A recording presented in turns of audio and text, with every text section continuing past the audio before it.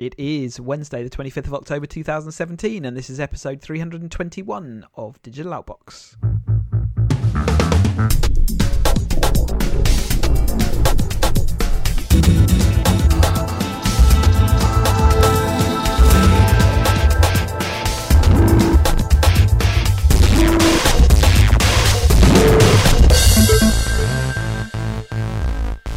Welcome to another episode. I'm Chris, and Ian's here as well. Hello, Ian. Evening, Chris. Sorry, we're a bit late with this one. Other things happened and I got ill. I'm just about better now. Oh, I was going to say we're both ill. We delayed 1 week because I had no voice. And then That's true, yes. And then we delayed last week because you had no energy. Good point. So it was a little bit more than just no energy, but yeah, okay. Just you and your cough. No, I'm going to don't encourage it. I'm going to really struggle. Okay, so we won't encourage the cough. Let's get on with the news. Some quick updates. No surprise to anyone, Uber has lodged its appeal over its London ban, and during that appeal period, which could take months, they will still be allowed to operate. And they're still, in the meantime, talking to Transport for London to try and get them to overrule. Yeah, it's just going to be some sort of safe. We all know Uber needs to change some things, and they'll change some things and tweak it and get the license back, and everybody will look heroic. So, a moment's silence for the death of Windows Phone. That's enough. So they basically have come out and said that no one used it. Developers didn't want to develop for it. Even when we paid, and basically chucked apps at the platform, no one cared. So although users did quite like it, developers, and it just didn't grab anything, and Microsoft now said, right, fine, only security updates. So Microsoft are good at that. They do keep up to date with their security. They don't just completely drop people who have spent their hard-earned cash. So yeah, they're moving away from that, and they'll build for other other platforms. Yeah, and the apps that they are building are very good. You know, I use the Office apps on iOS, and they are tickety-boo. They have got their stuff together, haven't they? Yeah. So this was Joe Belfiore, probably pronounced it wrong, so he heads up that kind of Windows mobile platform, and he was just open on Twitter, just saying tried very hard to incentivize app, development, and developers.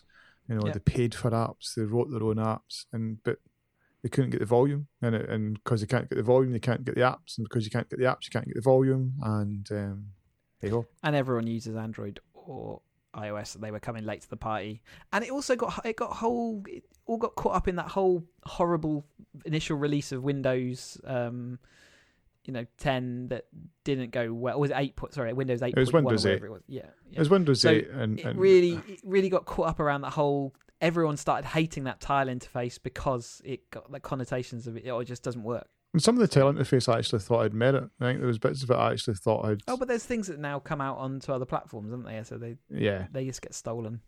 The other thing that Microsoft have kind of quietly killed just today is a Kinect. So they're no longer making Kinect in any way, shape, or form. They will support it for anybody that has one. Yeah. So again, another one that amazing technology just didn't even forcing it on everyone. It just didn't hook, did it? No. There we go. Another sort of news story this week, the WPA2 wireless protocol has had a weakness found out, which basically allows someone to be a man in the middle and therefore read and intercept anything that's travelling over your wireless network. Theoretically, HTTPS transactions are not accessible, but apparently there are weaknesses around that as well. So essentially, this is a massive thing that affects anyone's routers, anyone's devices, anyone's operating systems, and actually was very wide-ranging. Now, some platforms have actually been quietly fixed already ahead of this news coming out, but there are, there must be billions of devices that are left unprotected. So they haven't covered it much in the news, and I don't know whether that's deliberate to try and get them so people could, because when this first released, there were no fixes, there were no patches available for the majority of platforms, and I wonder whether the quietness of the news is just to let companies actually build these things, because it's such a wide-ranging weakness that it's pretty damn serious. Yeah, and I think it's also I think the problem, probably all the tech companies in the tech industry, and then hence the news try to report it, is it's hard to explain. It's because security is always hard for people, because everybody wants things to be easy. So putting on like passwords to unlock your phones. Why would I want to do that? And that's why they're kind of using your thumb to unlock it is, that works really well, because it is, once you've set it up, that's dead easy. I don't need to put a passcode in. Happy days. But I still know lots of people that will not do it. Just refuse to do it. They will not use Apple Pay because they're forced to put a PIN in. They don't want a PIN. So I think you're right. There's a quietness, and whether it's due to difficult an explanation or the fact that there's a lot of platforms yet patched. So I think you'd expect someone like the Daily Mail to be up in arms and have sort of predicted the end of the universe. Yeah, but there'll be some celeb with tits out that's far more important for Daily Mail. Let's be honest.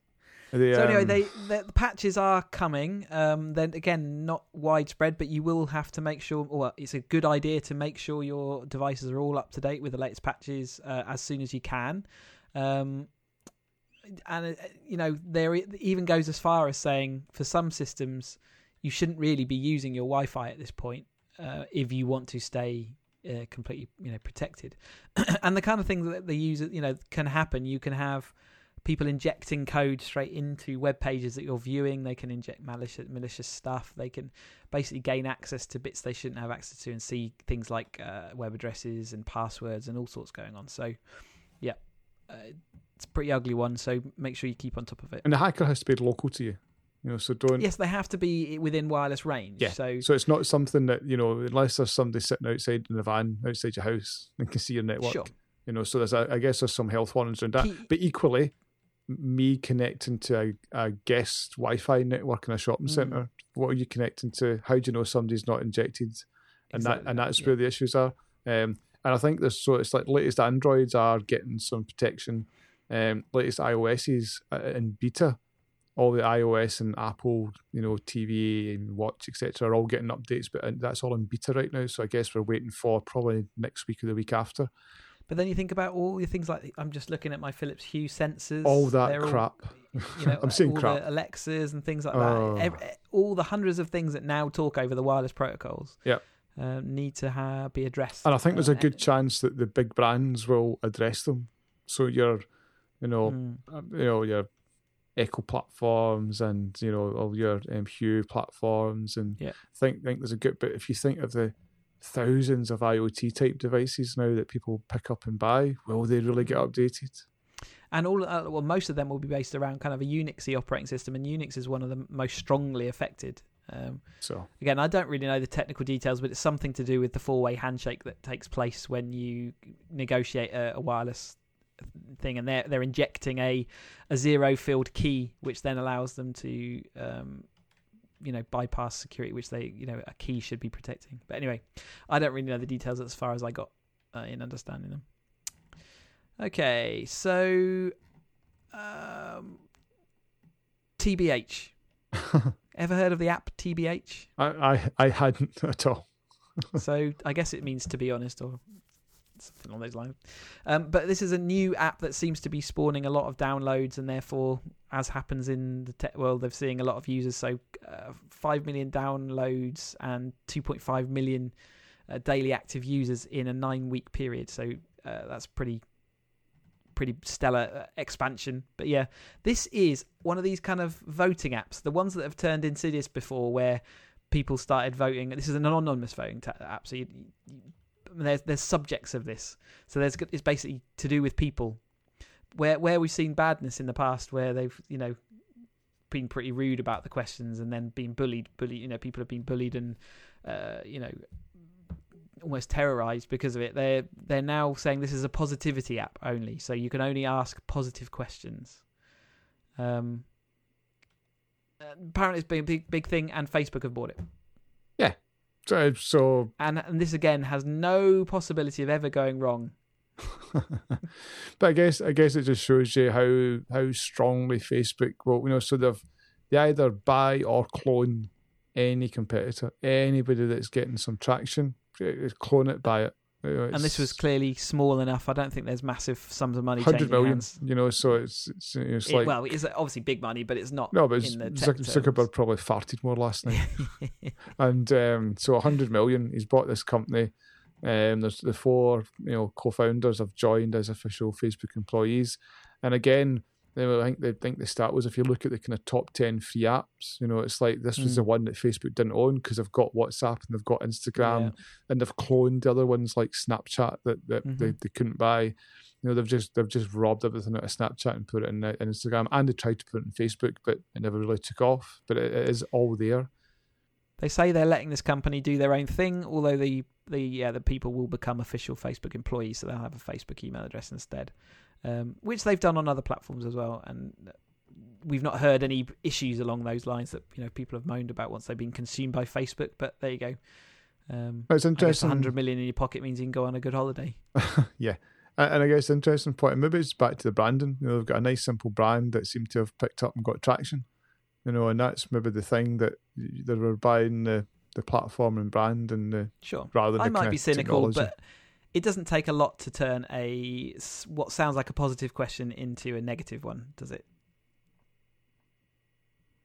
I think there's going to be a bad stink around this app in the next, let's say, 3 months. It was just your question reminded me of an old thing that I heard years and years ago about you can't have two positive doesn't make a negative, and the Glaswegian replies, "I right." So,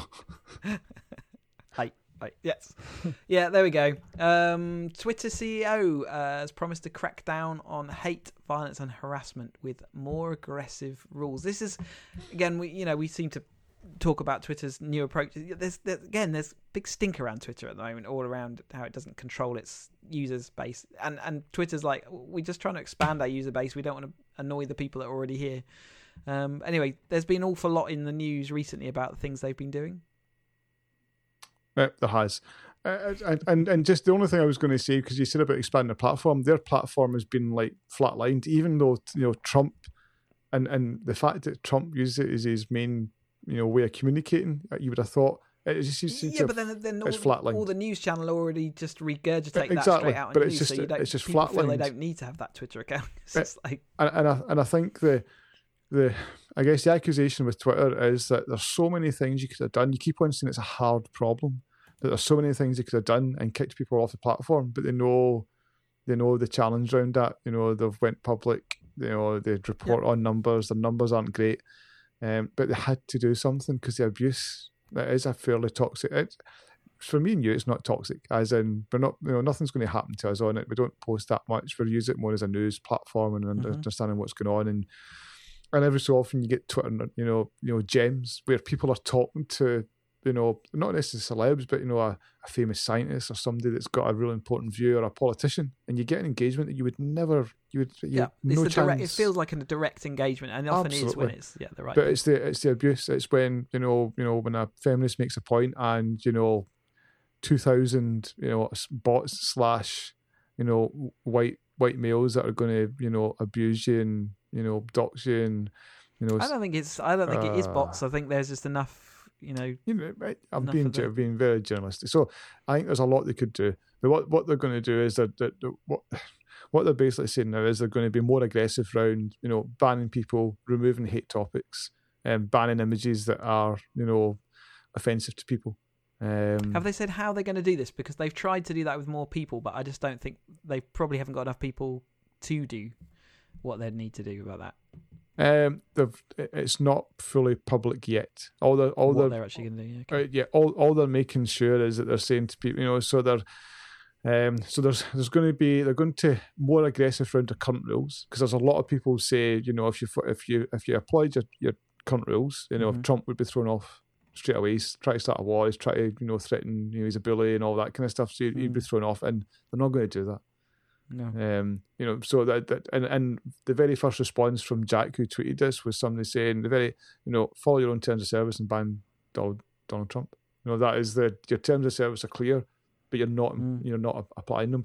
But they're also saying they're going to bring in some new rules, so especially around unwanted sexual advances, non-consensual nudity, hate symbols, violent groups, and tweets that glorify violence.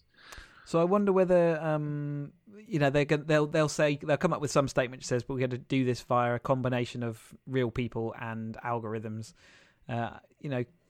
Things like nudity, they've already got algorithms around the network that sort of identify that and filter stuff. So I'm sure it will expand from there. And maybe, let's see what they come up with. This story has been ongoing now. We've probably been talking about it for like a year. And I think to be fair to them, the people that have been, as I said, we've not been. So we're just kind of talking about it and reporting on it. People that have been affected have said it has got better. Right, okay. But there's so many things where people who had been impacted by it, so they would kick off a user, but they'd just go and register a new, name and just start doing it again. So there's things you can do around IPs, and they weren't doing that. There's a number of different things that they could do. It's not rocket science, and other platforms are doing it. Again, it does feel a bit like, and maybe it's me being bit cynical, but yeah, they don't want to affect anything they do on this is going to affect their numbers, and then people are going to realize quite how many of the Twitter accounts that do exist, duplicate accounts or side accounts or whatever, or just general made up accounts. So I guess they're a bit resistant to do that because they don't want that information kind of public. Absolutely. And we saw that with Yahoo. They were saying they've had 2 billion or 3 billion 3 billion accounts leaked or whatever, and it's like there's only 3.6 billion people online, so they went all with Yahoo.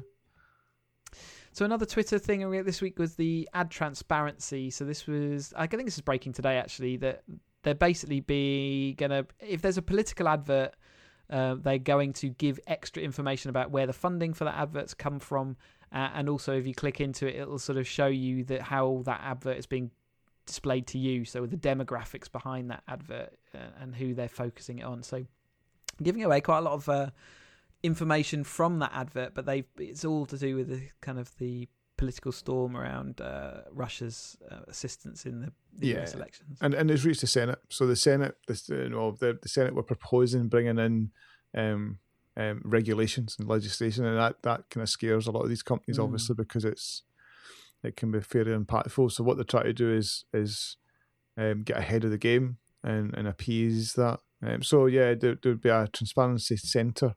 Will allow you to view what advertising campaigns are currently active on the site. So it would be clear.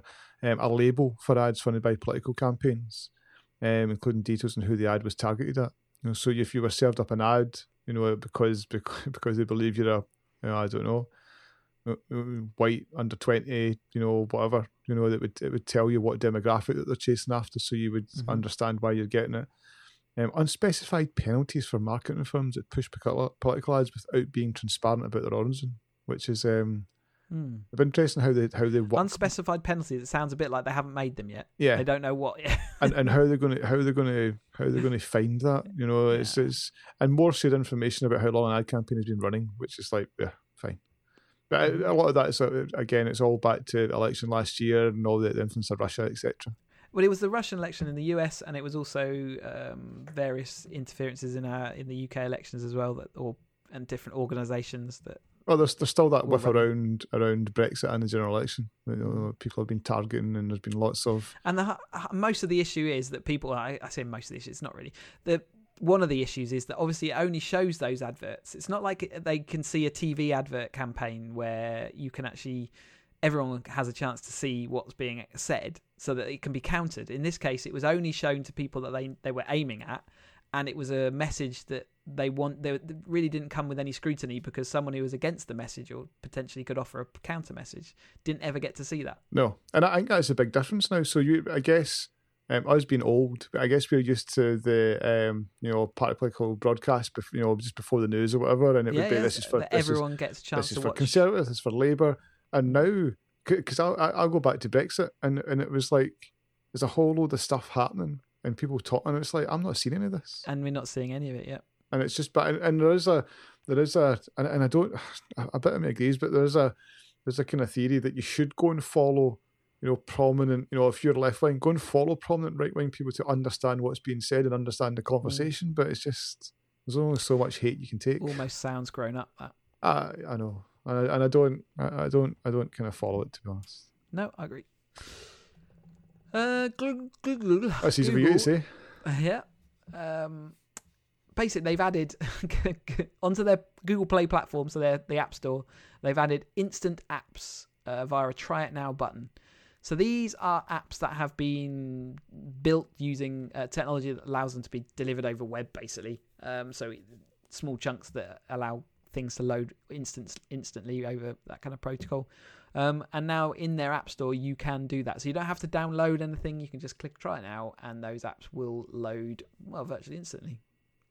Yes. It felt like it's weird. I felt like a natural evolution of what they've been doing. But at the same time, apps for me just seem to install so quickly anyway. It's like... Yeah, I mean, don't forget we have a really good package, deal, and it's about bandwidth chewing up and things like that. People might worry a bit more. Okay. No, that's a fair... But you are right. They don't seem to take very long. No, it was... if this was announced 6 years ago, you'd be like, wow. That's amazing, but it doesn't... At the end of the day, though, the data's got to get to your phone somehow. It's a bit like, streaming anything. We see it in games and stuff now. You don't have to wait for the whole thing to have completed, but you do have to have a bit of a period. And maybe like the, that old metric about web pages, if it takes more than 10 seconds, you just give up and move on. Maybe that's the same. Maybe there's certain apps you'll be like, I don't want to wait at all. And I guess I Try It Now on an app is going to be just use it once and then never use it again kind of thing. Yeah. I can see a place for it. Plus, just shows how far the web technologies and all those kind of things have moved. Google had a sneaky chip on their Pixel 2. This was I'm glad you said that, not me. So basically, it sounds from everything that's transpired. Basically, there's an image processor chip, which is basically a system on a whatever they call it. Basically, it's a whole chip, and its main purpose is to do HDR content, so it can instantly apply HDR effects to your photos that get taken. I've heard good things about Pixel 2 and its camera, and part of that is going to be helped now by this processor. So it sounded like it wasn't ready when the Pixel 2 launched. The software actually wasn't ready. So this is going to be a kind of a nice surprise to anyone who's bought Pixel 2 that their image processing will now speed up and be even more efficient. Yeah, and I think it shows the importance of some of these, so it's not just enough to have, a fast processor inside anymore. You've got all these, I think we saw Apple publicly talk about it first when they started. Remember they talked, was it a motion, was it the motion processor? Remember they had one that was like doing the counting steps and doing other bits and pieces? Yeah.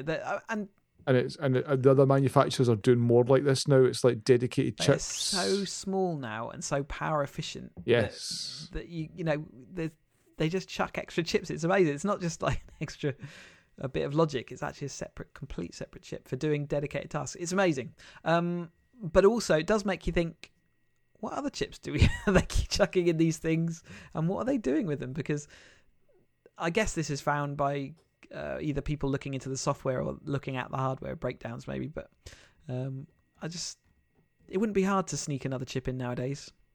No, and there's lots obviously that are in there that we don't understand, and there's all this stuff, Well, all the security ones. Well, I was going to say you've got your secure enclave type chips that are on there, and we're seeing Face ID with the new iPhone, and that's seemingly on some sort of secure enclave chip that only allows for one face, can't have multiple faces. I'm suitably impressed. Yeah, and anyway, if you got a Pixel 2, then you'll be pretty happy with that, I'm sure. Yeah, and the other thing is they're saying that at the moment HDR is the kind of first app that is using this, but expect more over time. Yes, so it's obviously a dedicated processor chip that they can then enhance and use for whatever purpose they want. Which is a very googly thing to say. Expect more to come. We'll tell you later on. Let's move on to Amazon, shall we? And they have released their waterproof Kindle Oasis. So this is a 7-inch screen. It's a kind of more... it's a slightly different design from their kind of what we're used to at the moment, but quite streamlined. And basically, the selling point of this is it's got a high resolution screen, but it can be dropped in water without too much of issue. So if you want to read in the bath or if you want to read on the seafront, you don't have to worry about getting it wet. It's fine. Again, Kindle has been one of those things. It's the only real e-reader that's stuck, isn't it? Yeah, Sony. I seem to remember Sony did quite well, and then there was a couple other kind of. But they don't. But they never come up in tech news, and maybe that's just Amazon's thing. Kindle's one. You know, it's like I've got in the back of my head that at some point Sony either killed it or sold it off, and it was Barnes and Noble not doing their own, and it died. Right. And Kindle's one, and I was actually surprised at this because I was. Part of me was like, are people still buying Kindles? Just with apparently reading is still a thing. Yeah. But this does Audible as well, which is another great feature. So it'll actually play Audible, spoken word as well. So it's kind of your whole books and audio. It's great. I think it sounds like a good product. I mean, I was quite tempted by it. Yeah, and your thing about Audible is a really good point because I was going through it and we're talking about the storage on it was quite high. You know, they were talking about, it goes up to 32 gig. And I was like, why would you want 32 gig for I mean, that's like all books. Yeah, but it's the Audible side, you know, so exactly. I was like, of course they do Audible, you know, and that's, you know, that's where I guess is a big, and I must admit, I'm not a massive reader. I'll read magazines, I'll read lots of tech news and stuff, but long form I really struggle with. And I did my first audiobook this year.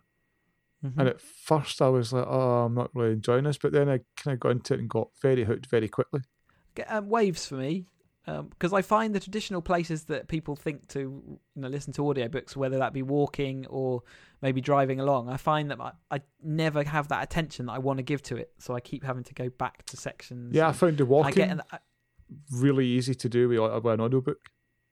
It's just when suddenly something happens that you have to just meet and you just realise I haven't listened for the last what would be a page and a half. Okay, I get what you mean. Yeah, I tried. I must admit, I tried it at work, and I was like, no, you need to focus, and and sometimes I listen to podcasts. You know, if I'm grunting through a document or whatever, I can do a podcast because you can miss bits of the podcast. And yes, exactly. It does not necessarily so critical. Yeah. No, but I was listening to this book, and I was like, what? And I did stop, put on some music instead, and then re-listened to the chapter. It was like, oh, okay. Interestingly, last Prime Day was the biggest selling day for the Kindle, even though the whole focus was around the Alexa app or the Alexa products. That is interesting. But the Kindle still was the one that everyone bought more of. I guess it's the biggest selling day. It doesn't mean they bought more of them, but they're still going strong. So many people now know Prime Day is the time to buy Amazon products. Don't buy any Amazon products until Prime Day. No, unless you're looking for day one on any of the new Echoes, it's like wait till Prime Day and you'll get a tenner off. At least a tenner, and they're already cheap. So yeah.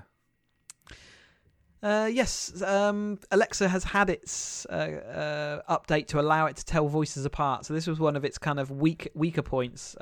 People like Google were able to detect different voices and things, and now the Alexa app can as well. So that if you have a multi-user household, you can have your own sort of playlists, shopping lists, all those kind of things, schedules and stuff like that, and it's identified by your voice. Really, I mean, they're still pumping out the updates. It's good. Making it more and more of a rounded product every time we talk about it. Absolutely. I know. So I think the multi-room audio is a big upgrade, and this is another one as well. Yep. Amazon has got a new service that lets delivery people drop products through your front door when they're delivering a package. This is Amazon Key. Yeah. But this is the first I've heard of it. I saw it's based around their the new Amazon camera. Is it Cloud Cam they're calling them? Yeah, so they've got a Cloud Cam service which is going to be like your Nest cameras and things like that. So security focused storage of your whenever there's motion detection or whatever. But what they've done is they've launched this Amazon Key service. So if you're a Prime member in 37 cities across America. You for $250 they'll give you they'll sell you a camera and also a smart lock for your door. If you already have a smart lock, you can pick up a Cloud Cam for $140. And Amazon will come and hook all this up for free as well. So they're obviously quite happy to come and do the installs. And then once you've got that up and running, you can pick an in-home delivery option when you order from Amazon Prime. So instead of saying like just deliver to the house or deliver to our local shop, you can say no, deliver in my house. When the package arrives, courier will scan a barcode. The barcode checks it checks CloudCam. Sorry, it starts recording, sends a notification to the phone, and they can swipe to unlock the door and drop the package inside. And you obviously so theoretically, you will then, if it starts recording, you will see get notified. They just came into your door, dropped the package, and didn't wander off. But you also get notified. So I'm guessing the notification will be, your courier's arrived, courier's now opened the door, package now been left. Yeah, and you can check the just camera. check that they did open the door and shut it again. Yeah. But I mean, I guess smart locks for me is the one big what could possibly go wrong moment for this. Having some sort of, Wi-Fi being as strong as we've talked about today, I would just bleep unlock the door. It's like a car unlock, bleep bleep. I do not like the idea of a smart lock, even though I've actually, the amount of smart stuff in my house is actually growing.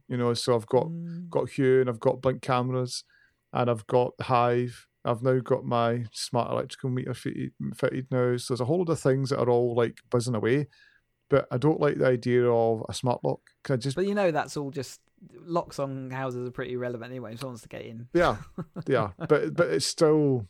I understand. I'm with you. I remember watching. There was a really brilliant. I think it was probably Channel 4 program quite a few years ago now with this pair of designers, and they would just design and solve everyday problems. And one of them was how people didn't lock their houses properly. They didn't deadlock their houses because it was too annoying. So they ended up with this kind of, it was clearly ahead of its time. It was basically, as you left the house, you pressed a key just like you would with a car, and the whole house just went sort of effectively bloop, bloop, and it deadlocked itself everywhere. And this is, that relied on your locks being electronic, and this is kind of the modern day equivalent of that.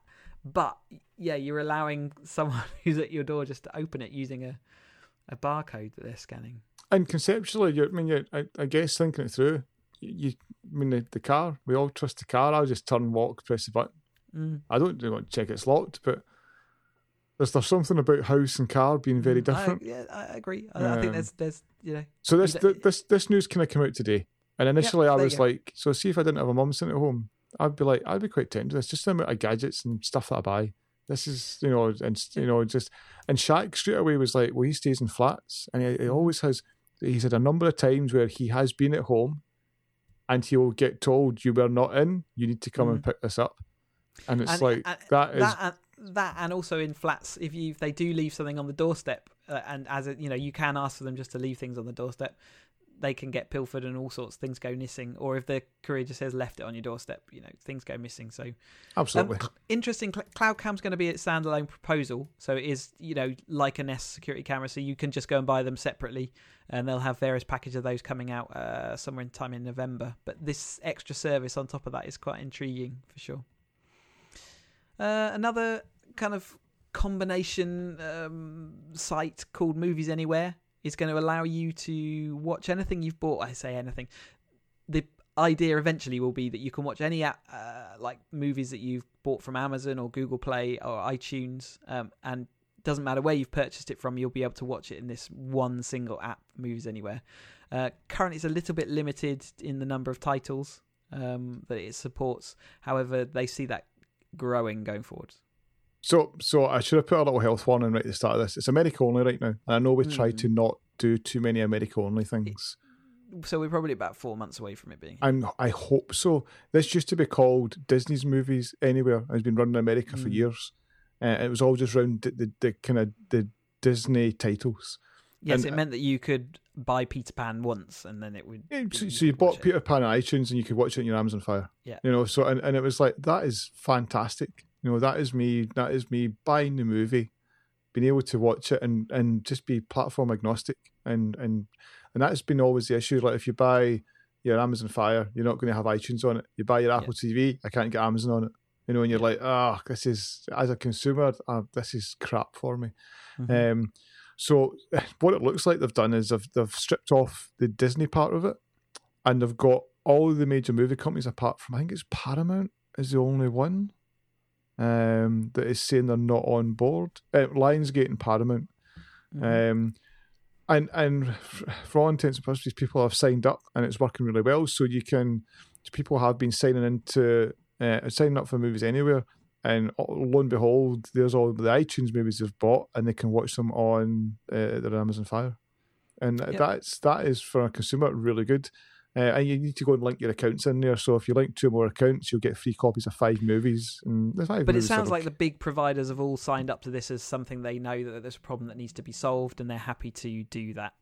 So that they're on board with this idea, which is good, because that's obviously the first thing.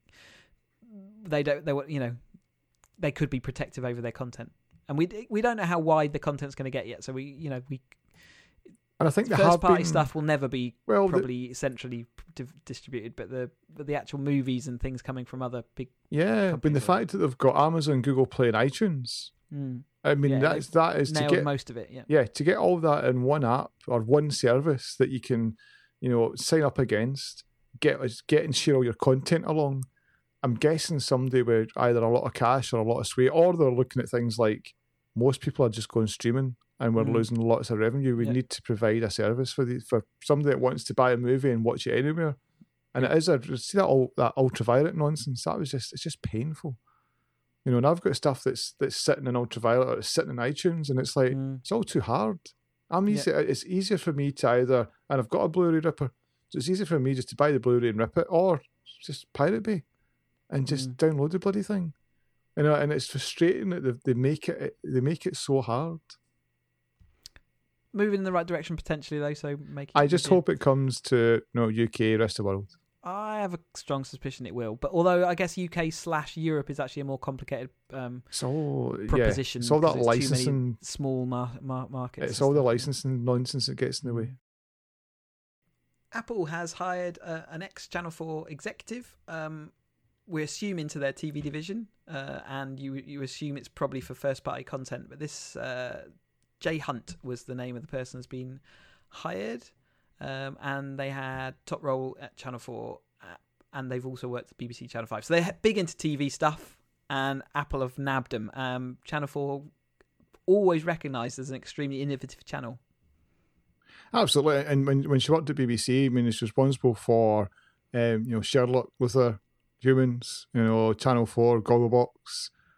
She brought Handmaid's Tale to Channel 4 and Homeland. So there's been, so there's a buzz about the kind of the kind of stuff that she absolutely, and Bake Off. She was over the moon that she'd managed to land Bake Off for Channel 4. Obviously it cost a lot of money, but that's the way these things go. So Apple. I guess they've dipped their toe in the water with Carpool Karaoke and Planet of the Apps, which were both junk. But earlier this year, they brought in two ex-Sony executives who were responsible for like production of Breaking Bad and Blacklist, and they were also were involved with doing The Crown and Netflix, which is like one of the most expensive programs ever. And so Apple are clearly serious. There's rumours that they're basically putting in $1 billion. Which compared to Netflix, $7 billion every year. So it's not. But Netflix have got that kind of chicken egg scenario, and Netflix have been going for so many years and have got so much traction. So I guess this is the, we know Apple are building some sort of video service. They announced last week that they're doing. I'm trying to remember the Steven Spielberg show. Amazing Stories is a Steven Spielberg show from the 80s that they're reviving. Yeah. So that was the kind of first announcement, and I guess this just shows that they are looking to either sign new deals or bring in older content to some sort of Apple video platform content. Channel 4 type philosophy seems like a nice fit for Apple. It's kind of left-leaning and innovative, and basically they didn't have, it was in our terrestrial terms, it's quite small, and therefore they have to be really efficient and effective with where their money gets spent. And I guess that's the phase that Apple TV are looking to break into, that kind of early doors, but make every penny count kind of thing. Yeah, it'll be interesting to see, because Apple have got, they've had trouble in the past around about their app platform. When something's been not family friendly to their liking, they've said, I need to kick you off. But then they'll happily have like Game of Thrones and sell it on their video platform, and so there's certain things that seem to be it's a no, and other things it's like it doesn't matter, almost turn a blind eye. And I think with something like if you look at Netflix, I'm trying to think of things like Hulu and HBO. they're not. It's not all like family friendly content. No, You know, the no, big very much not. successes. I mean, and some of the best TV definitely isn't. You know, Yeah. It's just... And I'm sure like Amazon, you know, celebrated Transparent and getting Emmy Awards and all that kind of stuff. That's what Apple will be chasing after. Yeah, definitely. Oculus have announced a self-contained VR headset called the Oculus Go. It's going to be coming out 2018. $199. So this is slightly sort of above their Gear VR proposition, but definitely below the kind of Rift. And this is... It's got its screen integrated. It's got its own sort of app platform, but this isn't what they were showing us. I guess last year. It's not. I can't remember what the name of the. They've got a code name, haven't they, to the product? Santa Cruz. That was it. So that was the product where they went indoors and outdoors, and it wasn't tied to any leads or anything like that. But yeah, it was still sort of high fidelity. This isn't that. Yet it's that kind of stepping stone and a similar concept. So it doesn't have any leads. It's got integrated sound. So you literally just pop this thing on your head and you're in that VR world. Screen's even got high res and it's got sort of new adapted lenses to try and make the experience that much better. Obviously, it's not up to your PC standard of being able to chuck polygons around, but for most people, this is much more the kind of, I think, the area they're going to be selling more probably than they are on the Rift. Yeah, interesting to just, you know, do the kind of quality test on it and see how it all compares. For me, this, because I already have the Rift, this is a bit out of the reach of what I would consider to be a sensible little gadget buy. Exactly. But having said that, if I didn't have the Rift, then this would certainly be something I'd be dead keen on getting. I think it's a really good price point, a little bit more sophisticated than the Gear VR, and you don't have to, you know, faff around with your own phone or anything like that. So it's, you know, yeah. And I think, you know, certainly we've tried Gear VR at work, and you know, people are quite astounded that, you know, popping the phone in gives you a really capable product, but it's the popping the phone in, and every time we pop it in, it wants to do updates, and it's like, mine was always fussy, and the buttons didn't quite work properly, and then it's popping it in every time we pop it in, which we'll do again tomorrow because we're doing some demos that'll see need to update. So, and even though if we've updated in the morning, it'll tell us in the afternoon you need an update, and it all feels a bit of a faff, and that gets away from it, and it just means you can just pop it on and you're there. The Rift has stayed at its lower price point, so it temporarily got dropped to $499 now. That's $399, including the controller. So that's for the headset and the two controllers. So based around the original kind of selling price, which was, I think, sort of, was it $700, something like that? See, I thought it was $599. $600 plus another $200 for the controllers, whereas the Vive was $799. Sorry, it was $699 and came with controllers. Yes. So yeah. I remember now. So yeah, but now it's at $399. It's going to stay there apparently, and that is the price for the headset and the controllers. And they've seen an uptick in sales since they did this new price point. In the UK, that is also £399. So you can now pick up a headset and controllers $399, and that's actually an interesting price point in that even if you're worried about your PC is not necessarily up to scratch, it's now not such a massive investment. I mean, that's cheaper than an Xbox console type thing. So I'm sure they're losing money on it, but maybe they've kind of balanced it out with because their numbers have gone up. You get the ingress of all the new people. You actually sell a bit more. And we've seen the Vive and the Oculus both dropped around about the same price now, with all the gubbins included. And it's interesting. Microsoft had announced that mixed reality platform, and Dell and Acer and Samsung were releasing devices, and they're all going to be cheaper. But they're all about £350 to £400 as well. Yeah, so now they've kind of almost trying to stamp out that market, aren't they? I do think that might have been the, and who knows? You know, is the Oculus is that a year and a bit now, a year and a half? Same with the Vive. It feels like it's been around something for like that, yeah. So I'm sure 2018 for both we'll see new versions. Yeah, I think you're probably right. They are customizing. Oculus have customized the VR home room, and it's actually going to add desktop window support. So the home environment where they're going to create a VR home space, a bit like, you know, kind of integrating what Facebook was showing off at their kind of Oculus events and Facebook events. They're going to update the kind of avatars. You're going to be able to have people around to your little home space. And you're going to be able to drag windows into VR environments. So if you've got an application, it's going to be very matrixy. You know, if you've got an application, you want to view its window, you can drag that in and interact with it using touch controllers and things like that. So interesting updates happening around there. So it shows they're not stagnating. They have got a bit of cash to keep splashing around to kind of keep things fresh. Yeah, and it looks. I must admit, I looked at the kind of video demos of it, and it looked really nice. Yeah, I've lent my controller, lent my VR headset to someone else for a bit, so I've got no chance to see anything.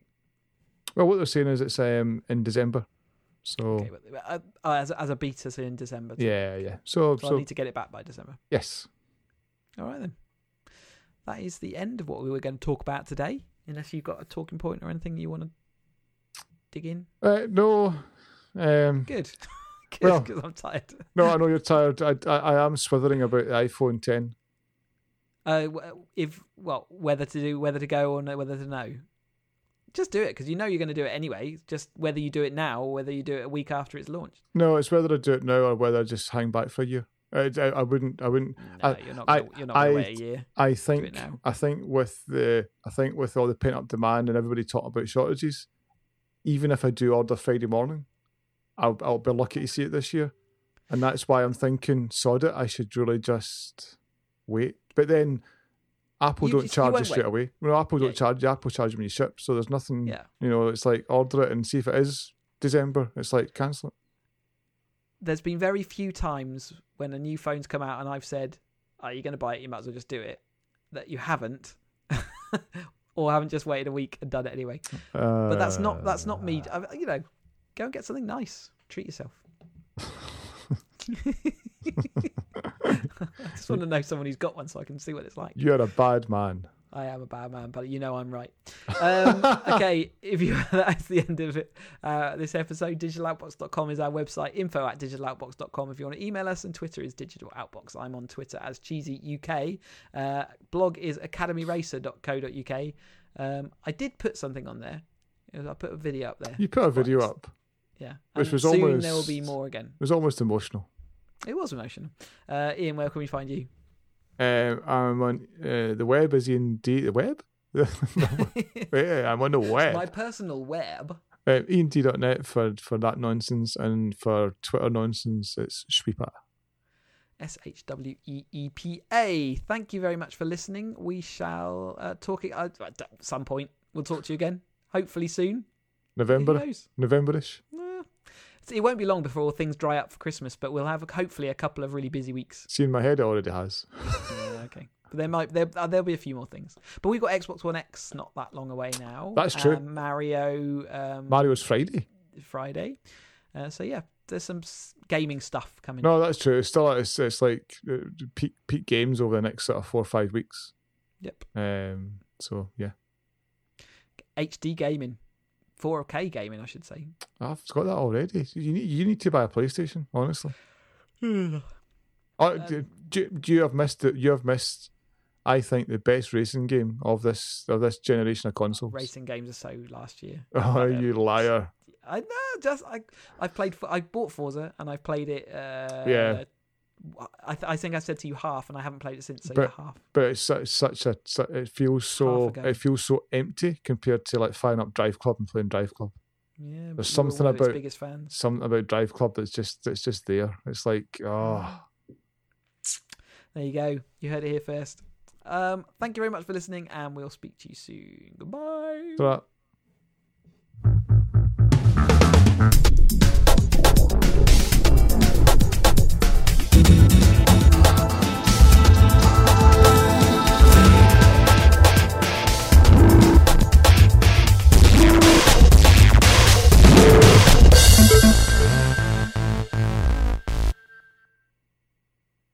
I've got nothing to say.